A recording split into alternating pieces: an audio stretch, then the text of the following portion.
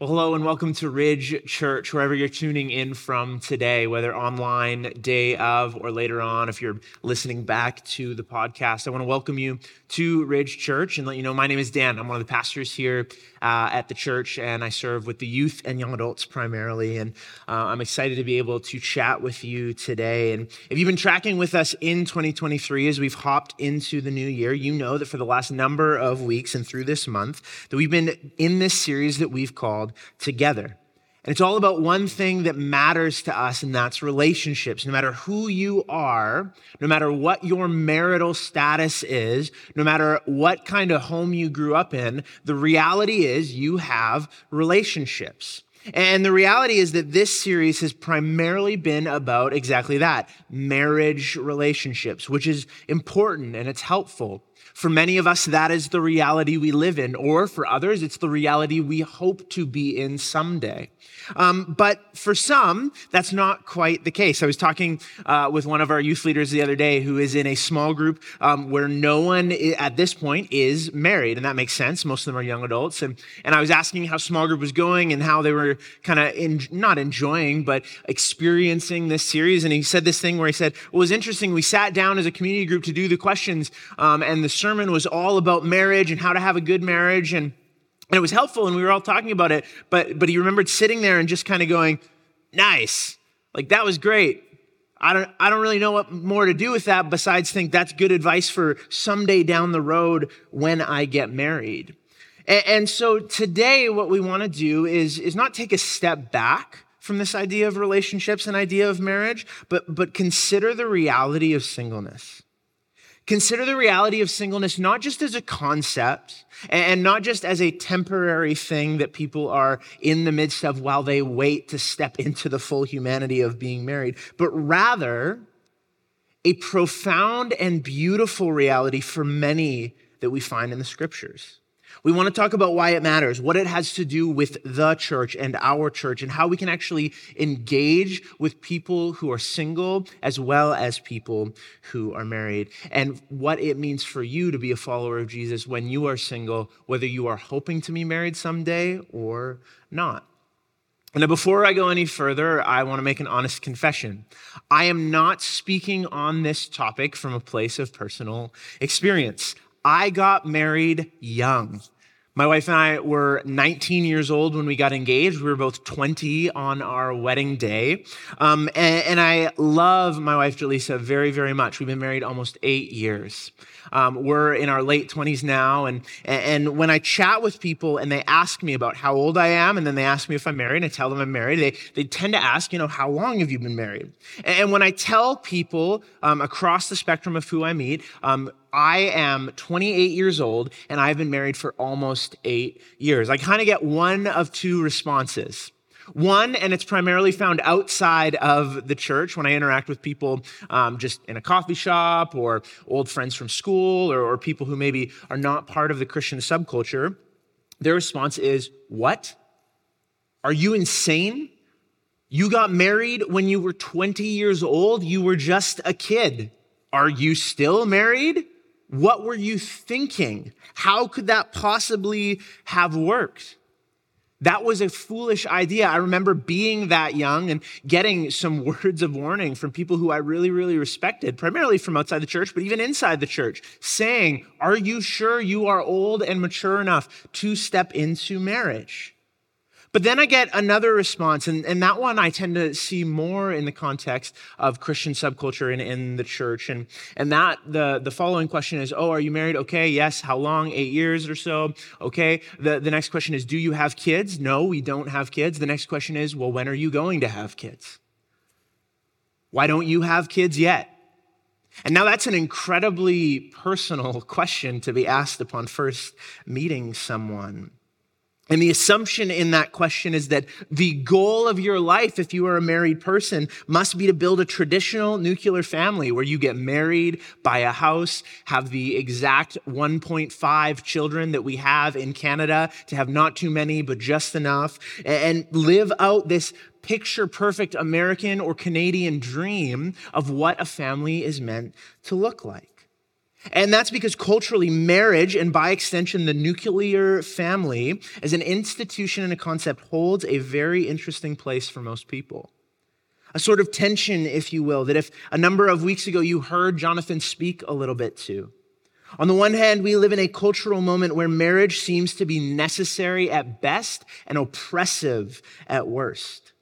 It is a system that is nothing more than something to trap people within a structure that holds them back from experiencing the freedom that life has to offer, the freedom that sexual expression might provide that they could find on Tinder. This view says marriage is nothing. My generation, the millennials, is the first generation of currently recorded data where there is right now more people single than there is married. That is to say, there is more people in my age category who are single or unmarried than there are those of us who are married. According to one study, by the time anyone reaches the age of 50 in this day and age, 25% of those people will have never been married. That doesn't even take into account the number of people who reach 50 and are no longer married because of a divorce or a loss of a spouse. Each year, the average age where a North American adult will get married moves a little further down the road. Right now, as of 2018, was the last kind of recorded study on this that I could find. It was somewhere around 28 to 29 years old is the average age when someone chooses to be married. We've also seen the removal of sexual taboo, the normalization of things like promiscuity and pornography, that you can find sexual fulfillment wherever you want without any form of actual attachment or responsibility, whether alone with your phone in a room or by swiping on Tinder and finding someone to hook up with. Hookup culture, all these different things have created a new cultural reality where you don't have to marry someone in order to get the physical expression of what marriage has traditionally held. Marriage is restricting, it's preventing, it's holding people back from their truest and most authentic self. Or maybe for you, that's not really how you view marriage, but you've seen marriage done and you know marriage is just a doomed reality. Marriages end in divorce, and that's not just a world thing, that's a church thing. That's a Christian thing. The numbers on divorce for Christians are the same or greater than the numbers on divorce for anyone out there in the world. There is no legitimate hope for marriages, or at least not good ones. Maybe you grew up in a home where you saw a marriage that never ended, but you watched the unhealth in that place. Maybe, heartbreakingly, your experience with marriage was watching an abusive marriage, verbally or physically, or even sexually, where you've seen marriage as a place where someone has been trapped. And so the natural consequence of that reality is to look and say, what's the point? Marriage clearly doesn't work. There's no need for it. There's no purpose for it. But on the other hand, and particularly so in church culture, there's a sort of obsession with romantic love, an obsession with marriage that flows out of a deep desire that can result in a total and complete focusing in on romantic relationships as marriage. This view would say marriage is everything. You need to find your soulmate. You need to find your one. In the words of Tim Keller, he says the call of this view is to say, I need someone who will fill every vacant emotion, awaken dormant gifts in me, and continuously enrapture me in emotional bliss. That's a lot of pressure for a spouse. It's a complete and total rewriting of the meaning and purpose of marriage that is influenced not by the Bible, but by Hollywood scripts. And it results in a singleness anxiety. I talked to a friend who's my age and single currently, and she was explaining the anxiety I feel when I go to an event where I know that we're going to play a board game where it's all about partners and I'm the only one who's not married. Why haven't I found a spouse yet? Is there something wrong with me? Everyone else is further along in the journey of life. Everyone else is younger and better looking. Everyone else is more desirable than me. Everybody else is getting married, but I'm not. Am I losing my desirability to become a partner? Is there enough single people for me to meet at this church or that church or whatever church it may be? Do the people I want to marry meet my standards? What are my standards for someone I want to marry? And there's this anxiety about if I'm going to be a full-on adult, I'm going to need to find a spouse. And it seems a little more intense in Christian settings and circles.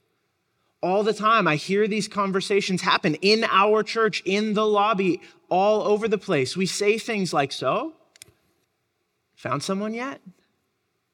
Oh, you're great. Nobody scooped you up yet?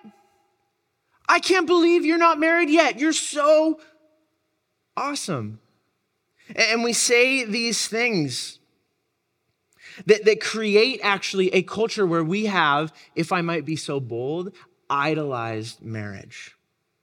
A friend of mine, Michael, who is a theology professor who looks at the reality of human nature, said this at a Q&A we were speaking in together, and I wanted to make sure I checked in with him on the quote. He said, within North American evangelicalism, heterosexual marriage is one of the most powerful and the most accepted idols. Or as author Abby Smith puts it, in the church in particular, singles idolize marriage and treat it as the ultimate goal. Then they get married and they search for the idolized marriage they so long idolized. And all of this flows from this reality that anyone who is single is likely reckoning with. It's being alone. Author Paul Tillich says there's two sides to being alone. There's the beautiful side, solitude. I can sit and read the paper. I can sit and read a book. There's no pressure. There's no responsibility. I have nothing but free time. But there's also the other side of aloneness, and that's loneliness, to be alone.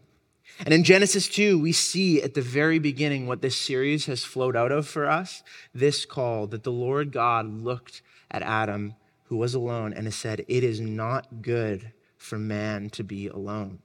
The first thing God sees as not good is aloneness. Not sinful. See, this is before Genesis 3, before sin has entered the world. But God looks at Adam alone and says it is not good. Why? Because our God exists in relationship. We believe in the Trinity, the Father, Son, and the Holy Spirit. Separate persons, but united as God. God is one, and yet God is three. And they have lived eternally in communion and relationship with one another. They form that eternal reality of love and community out of which all creation has flowed.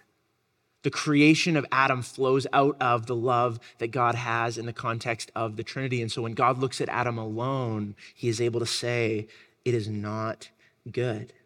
And this is often incorrectly seen as a marriage passage because what's the first thing Adam does when he sees God create a wife, Eve, for him? It's to write a love poem and to sing a love song. Genesis 2:23, this at last, Adam says, is bone of my bones and flesh of my flesh. She shall be called woman because she was taken out of man.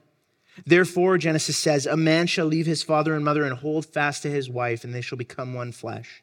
And the man and his wife were both naked and not ashamed. This is a marriage passage, but the question then becomes, what does that mean for the rest of us who are not married?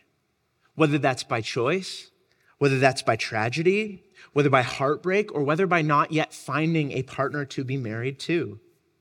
Are those who are unmarried somehow less than? Are those who are unmarried somehow less human? Are they not good in the eyes of God? Do they have to experience a season of life or an entire lifetime of not goodness because they are alone? During the legalization of gay marriage in the United States, Justice Anthony Kennedy was asked about why he was supporting it, and he said this. He said, marriage responds to the universal fear that a lonely person might call out and find no one there. It offers the hope of companionship and understanding and assurance that while both still live, there will be someone to care for the other. And amidst all the drama and all the noise and all the politics about gay versus straight, nobody seemed to hear the cry of the single community who said, what, so we're not a part of it? So we as singles, if we never get married, we won't have anyone to care for us? No one will invite us into community? We don't have anything to call our own? We don't have companionship? We don't have someone to care for us? Is that it then? Be single, alone, and lonely, or do everything you can to find a spouse as fast as you can. Submit to this universal fear that no one is ultimately there for you. Or think of nothing else but finding a spouse until you can achieve the goal of marriage. My friends, I want to tell you today that is not the picture that the Bible paints.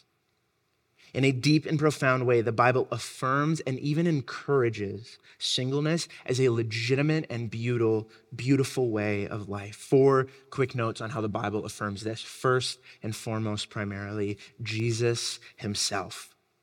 We follow a Savior and a Messiah who is single.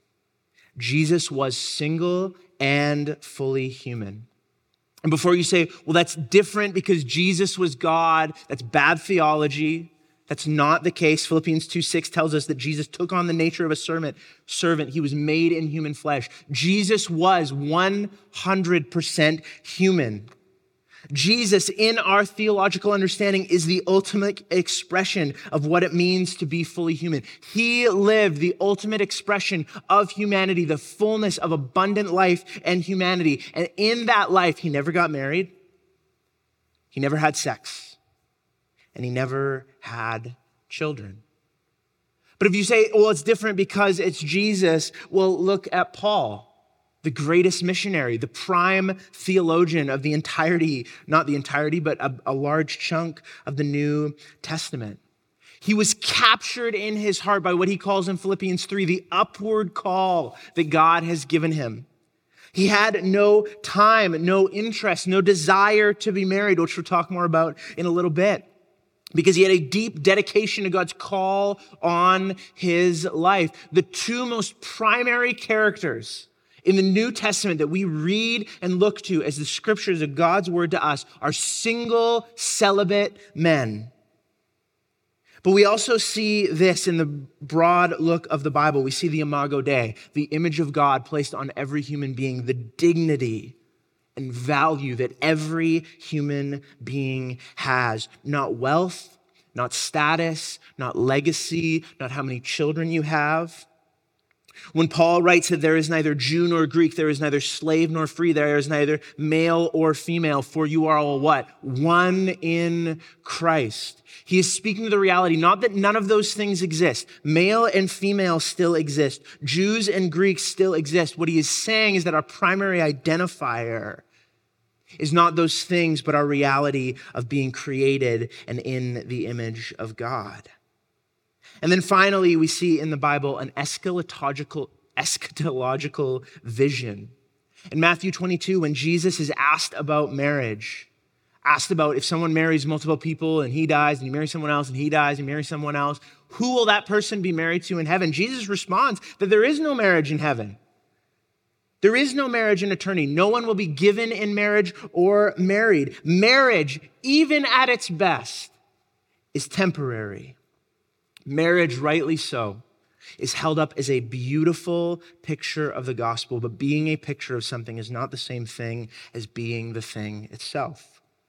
Even the very best marriage will end one day.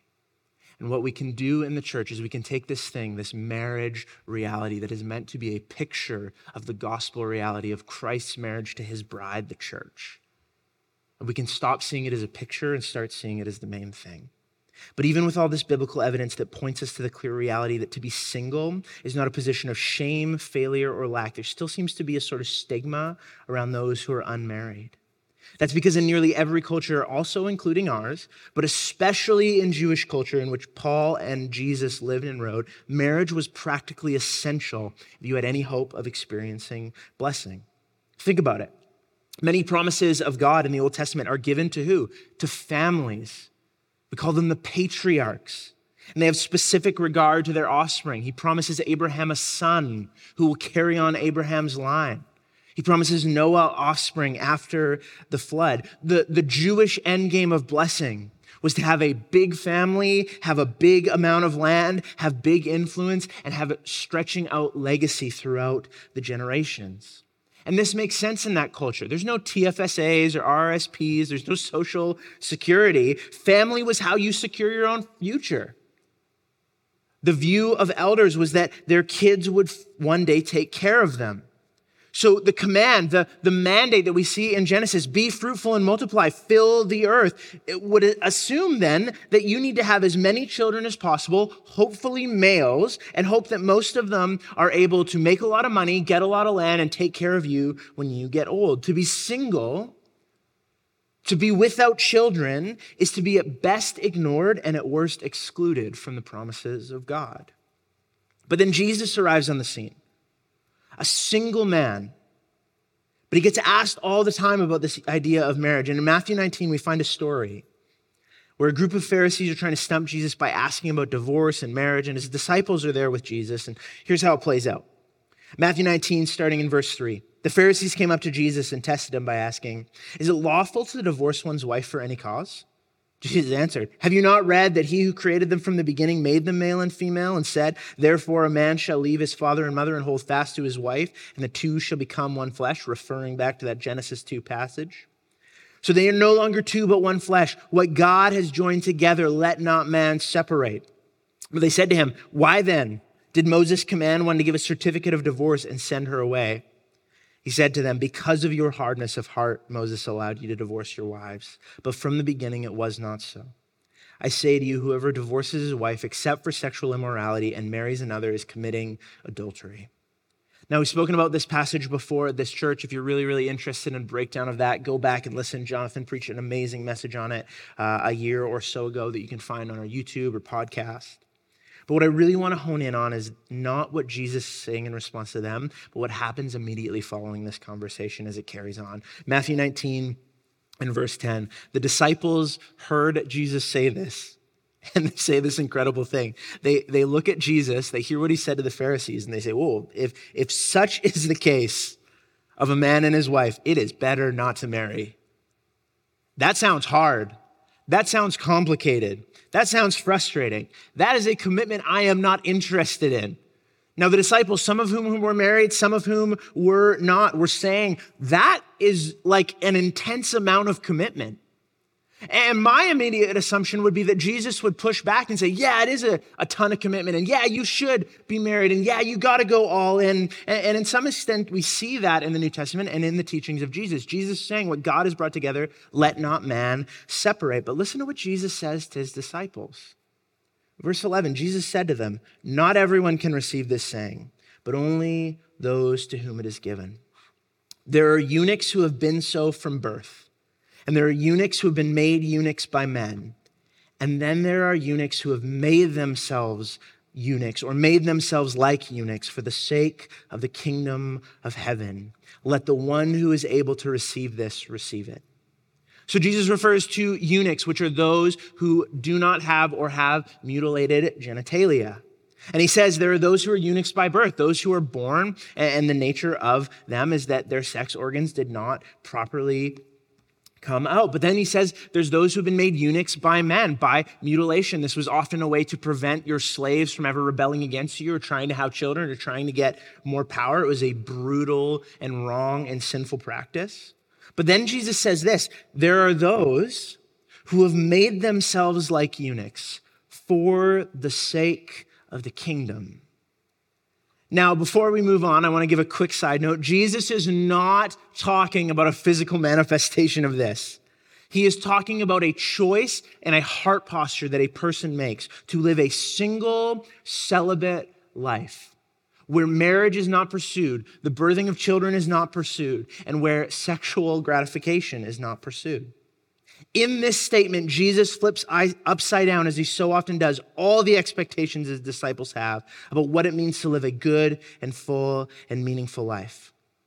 Stanley Hauerwas, American theologian, writes this about Christianity. He says, Christianity was the first religious system in the ancient world to view singleness as a viable option and a non-shameful form of adult life. See, rather than a single person in Jesus' eyes being an emotional leper, stuck in a space where their life lacks the meaning and purpose that everyone craves, of those who are married and having children, Jesus repaints the reality of singleness, whether for a time before someone is married or for an entire lifetime, as a beautiful opportunity for what? For the kingdom.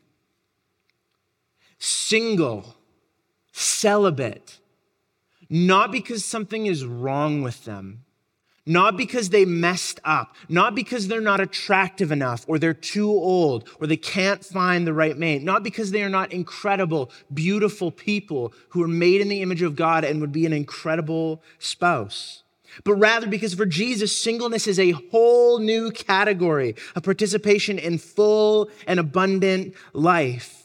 And then we see a New Testament that is filled with teaching and examples showing that singleness is something to be admired and lived out in the context of the local church. In Acts chapter 6, we see people specifically selected to care for the widows. We often look at this as the deacons being assigned, but what does this flow out of? The disciples, the leaders of the church, looking at the church and saying, we need to care for those who are unmarried. Our culture says it's their family's responsibility. We as the church are saying we are their family. A calling and caring to make sure that those without families are being cared for. Or in the words of one author, Peter Valk, it is the church's responsibility to build family for celibates. In James 1, when he describes what true religion looks like, what does he point to? Care for the widow. Care for someone who is not married. In Philippians, we find out that the beginning of the church in in the book of Acts and then later in the book of Philippians, who is at the core of the church plant in Philippi? Lydia, who is likely a single older woman, a slave girl who would have certainly been single and unmarried. We see at the centerpiece of the core of the church, not just people with the prototypical nuclear family, but people who God has called to be in a new kind of family. And then in 1 Corinthians 7, we see Paul's breakdown of marriage with such incredible verses like verse 8, where he says, I say to the unmarried and to the widows, it is good for them to remain as I am. But if they do not have self-control, they should marry, since it is better to marry than to burn with desire. Or later on in the passage where he says, are you bound to a wife? Do not seek to be released. Are you released from a wife? Do not seek a wife. However, if you do get married, you haven't sinned, and if a virgin marries, she has not sinned. But such people will have trouble in this life. I am trying to spare you. Paul seems almost like allergic to marriage, where he's like going back and forth. He's like, it's not a sin, it's not a bad thing, but I don't recommend it. Paul does not seem all that interested in marriage. It is not held up as the pinnacle of what it means to be a human being. He almost seems to be saying, if you have to, if you absolutely need to, then so be it, that's an option. But why? Well, Paul explains it towards the end of the chapter. He says, this is what I mean, brothers and sisters. The time is limited. So from now on, those who have wives should be as though they had none. Those who weep as though they did not weep. Those who rejoice as though they did not rejoice. Those who buy as though they didn't own anything. And those who use the world as though they did not make full use of it. For this world in its current form is passing away. Now, what is Paul saying there? Is he saying that if you are a spouse, a husband or a wife, you should be a bad spouse? No, he's not saying that. What he's saying and referring to is the reality that we live in a world that is passing away. What theologians call the already not yet, or the overlapping kingdoms. That this world in its entirety is not the end game for us.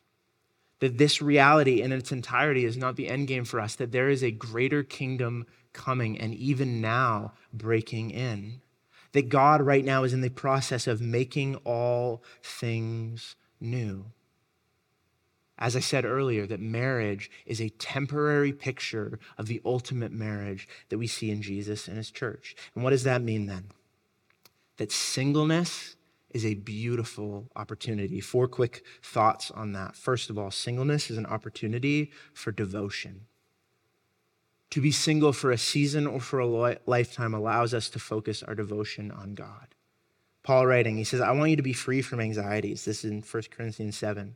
The unmarried man is anxious about the things of the Lord, how to please the Lord. But the married man is anxious about worldly things, how to please his wife. His interests are divided.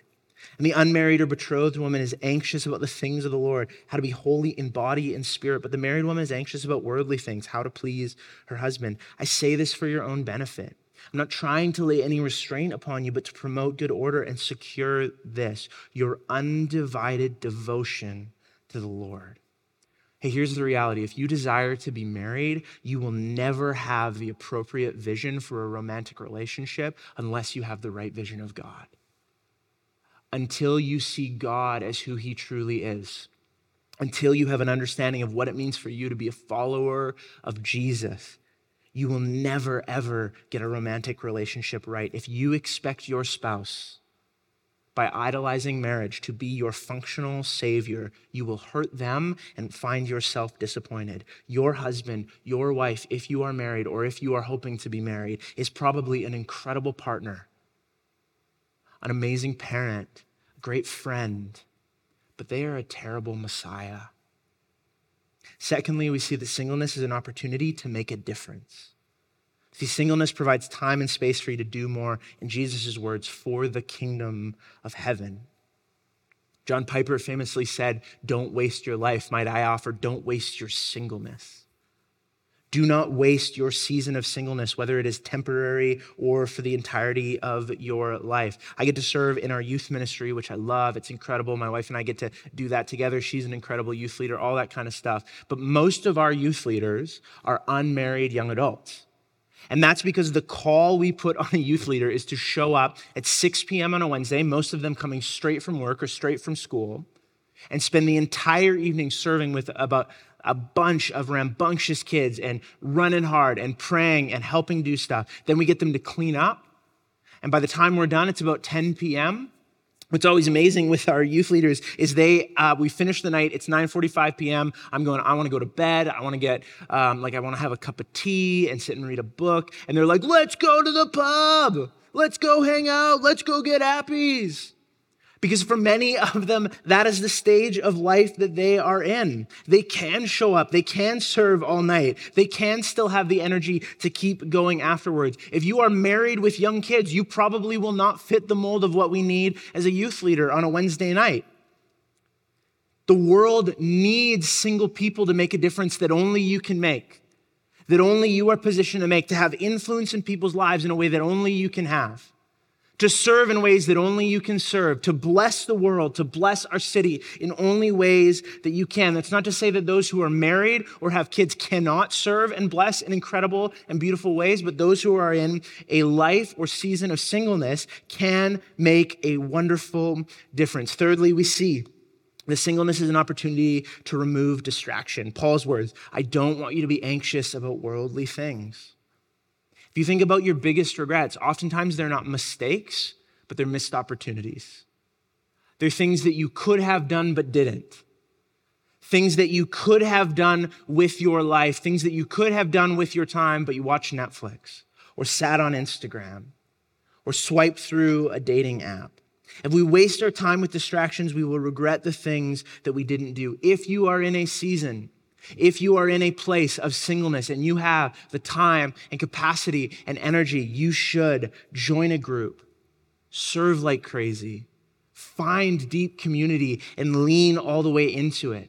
Use your time and energy and space that you have to bless those around you, to love our city, to serve our city, but also to be blessed by others in the context of community. And then fourthly, singleness is an opportunity for discovery. Here's a question, whether you want to be married or not. Do you know who you are? One of the greatest challenges for Jaleesa and I when we first got married, as young as we were, is that I think for me in particular, I didn't really know who I was. I remember talking to Jaleesa at one point a few years into our marriage about some of the things and the challenges that we were facing and some of the challenges that I specifically was facing. And I remember Jaleesa saying, I didn't know that before we got married. And I remember thinking about that as, oh man, did I trick my wife? Did I lie? Did I hide this? And what I realized is, no, I hadn't even discovered myself. I hadn't taken the time to figure out who I am. What an opportunity singleness gives us is to discover ourselves in the context of community and in the context of following Jesus. So make sure you use that space and use that time, not to navel gaze, but to understand who you are and how God's created you. And so all this, when we look at 1 Corinthians 7, we kind of have to ask the question, is Paul, as the prime theologian of the New Testament, is he anti-marriage? He does not seem very interested in marriage at all, but he's not. Listen to verse 7. He says, I wish that all people were as I am, as in I wish this is my preference, But, he writes, each has his own gift from God. One person has this gift, one has that. Here's what you need to know today, regardless of your relationship or marital status. Marriage is a gift. Singleness is a gift. It may not be a gift you want, but that doesn't make it any less of a gift. When I was graduating high school, it was the season where everyone was getting their grad presents from their parents or grandparents or whatever it may be. And I had friends getting cars and trips to Mexico, and we're going to pay for you to fly to Europe and backpack Europe, and it's going to be this incredible thing. And my parents came home one day. They said, we have a grad gift for you. And I was so excited. I was like, oh my goodness, I'm driving like a terrible little Honda Civic. Maybe it's a nicer car. Maybe it's a trip. What's it going to be? And they show me that they bought me a really high quality mattress. I'm like, what am I supposed to do with that? I don't need a mattress. This is a terrible gift, but it wasn't. It was a great gift. To this day, I have a mattress and I didn't have to spend hundreds of dollars on a new one. Singleness, whether you like it or not, whether you wanted that gift or not, is a gift and an opportunity that God is inviting you into and finds its place in the New Testament. I want to read you this quote from Barry Daniluk, a vocationally single theologian. Here's what he writes. The New Testament does not interpret the mandate given to Adam, Noah, and Jacob as a divine command given to all people. Traditional marriage, procreation, and material prosperity, that is getting rich, are not associated with the new covenant. Instead, the central message of the New Testament proclaims the good news of the coming of the kingdom of God. Jesus' primary concern is not to provide a guide for living well, but to offer spiritual life, a new life from the Spirit that is eternal. This spiritual formation is experienced through the process of becoming Christ's disciple. Therefore, the New Testament does not give us any explicit mandate to marry or procreate physical human beings. What does it give us? We are given, he writes, a new mandate found in the Great Commission of Matthew 28 to create more spiritual human beings, disciples in the form of Jesus. This means that every person, whether you are married or unmarried, whether you have children or don't, whether you don't have children because you cannot have children or because you have chosen not to have children, whether you desire to be married and burn with passion to enter into a marital relationship, or if you are content in your singleness and to live out the life that God has called on you and feel that upward call as Paul describes it, you are invited to this, the fullness and abundance of the promises of God.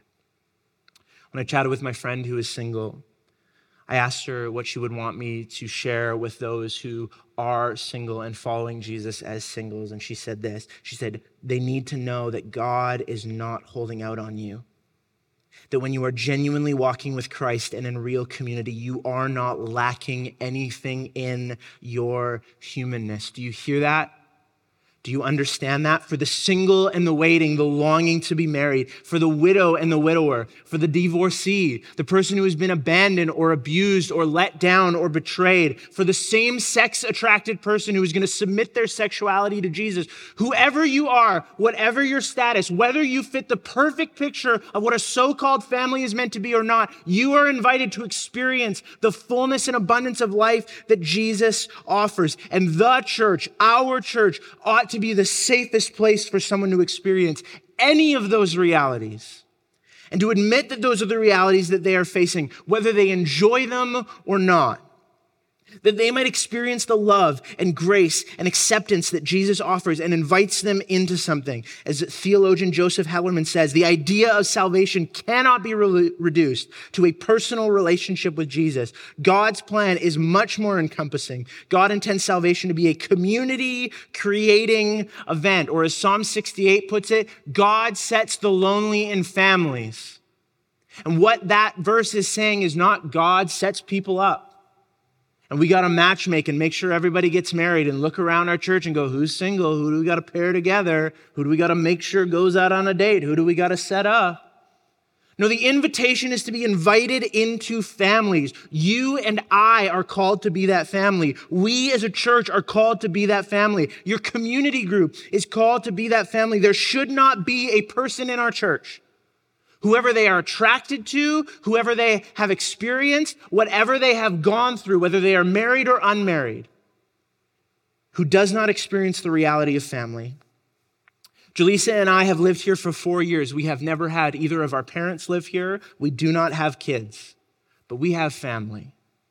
We have a community group that, yes, meets once a week for a couple of hours, but beyond that functions as our brothers and sisters, the people we do life with, the people we pray with, the people we walk alongside and celebrate the wins and weep at the losses. Many in this church, in this community, have leaned in as spiritual parents and grandparents to us. We have never eaten a meal on a Thanksgiving or an Easter by ourselves, except during COVID, of course.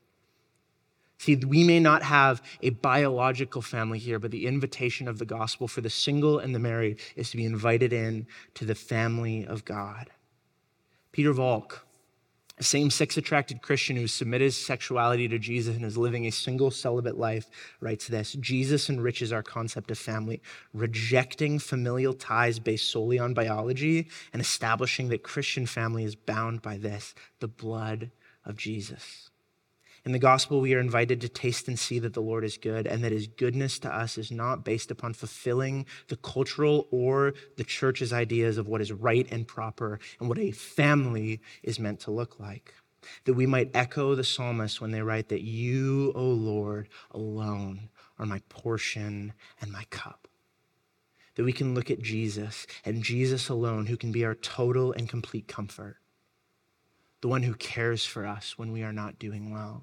That we can look to Jesus as our true and complete love, who loves us at our best and at our worst. That we can look to Jesus to be our purpose, the upward call of our lives. That we can look to Jesus as our model of what it means to be fully human. If we're married, we can stop putting the pressure on our spouse to be what only Jesus can be. If we're single, we can stop chasing after another human being to fulfill what only Jesus can fulfill. What you need to know as we close today is that the greatest wedding, the greatest marriage, and the only eternal marriage of all time is between Christ and his bride, the church. You and I together. And we are all invited, single or married, parenting or childless, to experience the reality that Revelation 19 describes. Then I heard something, John writes, like a voice of a vast multitude, like the sound of cascading waters and the rumbling of a loud thunder, saying, Hallelujah, because our Lord God, the Almighty, reigns. Let us be glad, rejoice, and give him glory, because the marriage of the Lamb has come, and his bride has prepared herself, and she is given fine linen to wear, bright and pure. We are united and brought into family, not based on what our family looks like, but based on the invitation into God's family through the blood of Christ. Single or married, parenting or childless, that is what you are invited to today. Let me pray. Father, thank you so much for each person that you have made in your image. That whatever their stories, whatever their struggles, whatever their realities, God, that you have invited them to experience the fullness and abundance of life that you offer. That you have invited them to experience the family reality that the church is called to be. And Lord Jesus, we ask right now that whatever our relationship status, that whatever the nature of our family looks like, that you would give us great hope in this, that you are our portion, that you are our cup, that you are our provider, comforter, that you are the one who loves us unconditionally. God, we thank you for marriage as a picture of the gospel, but we submit marriages to you as nothing more than a picture of that gospel. And Lord Jesus, we invite you to move and to work in our lives.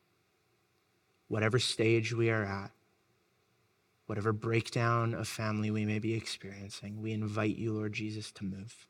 We invite you, Holy Spirit, to do the work that only you can do, and we rejoice in the coming wedding day, where we will be united to one another and to you at the wedding feast of the Lamb.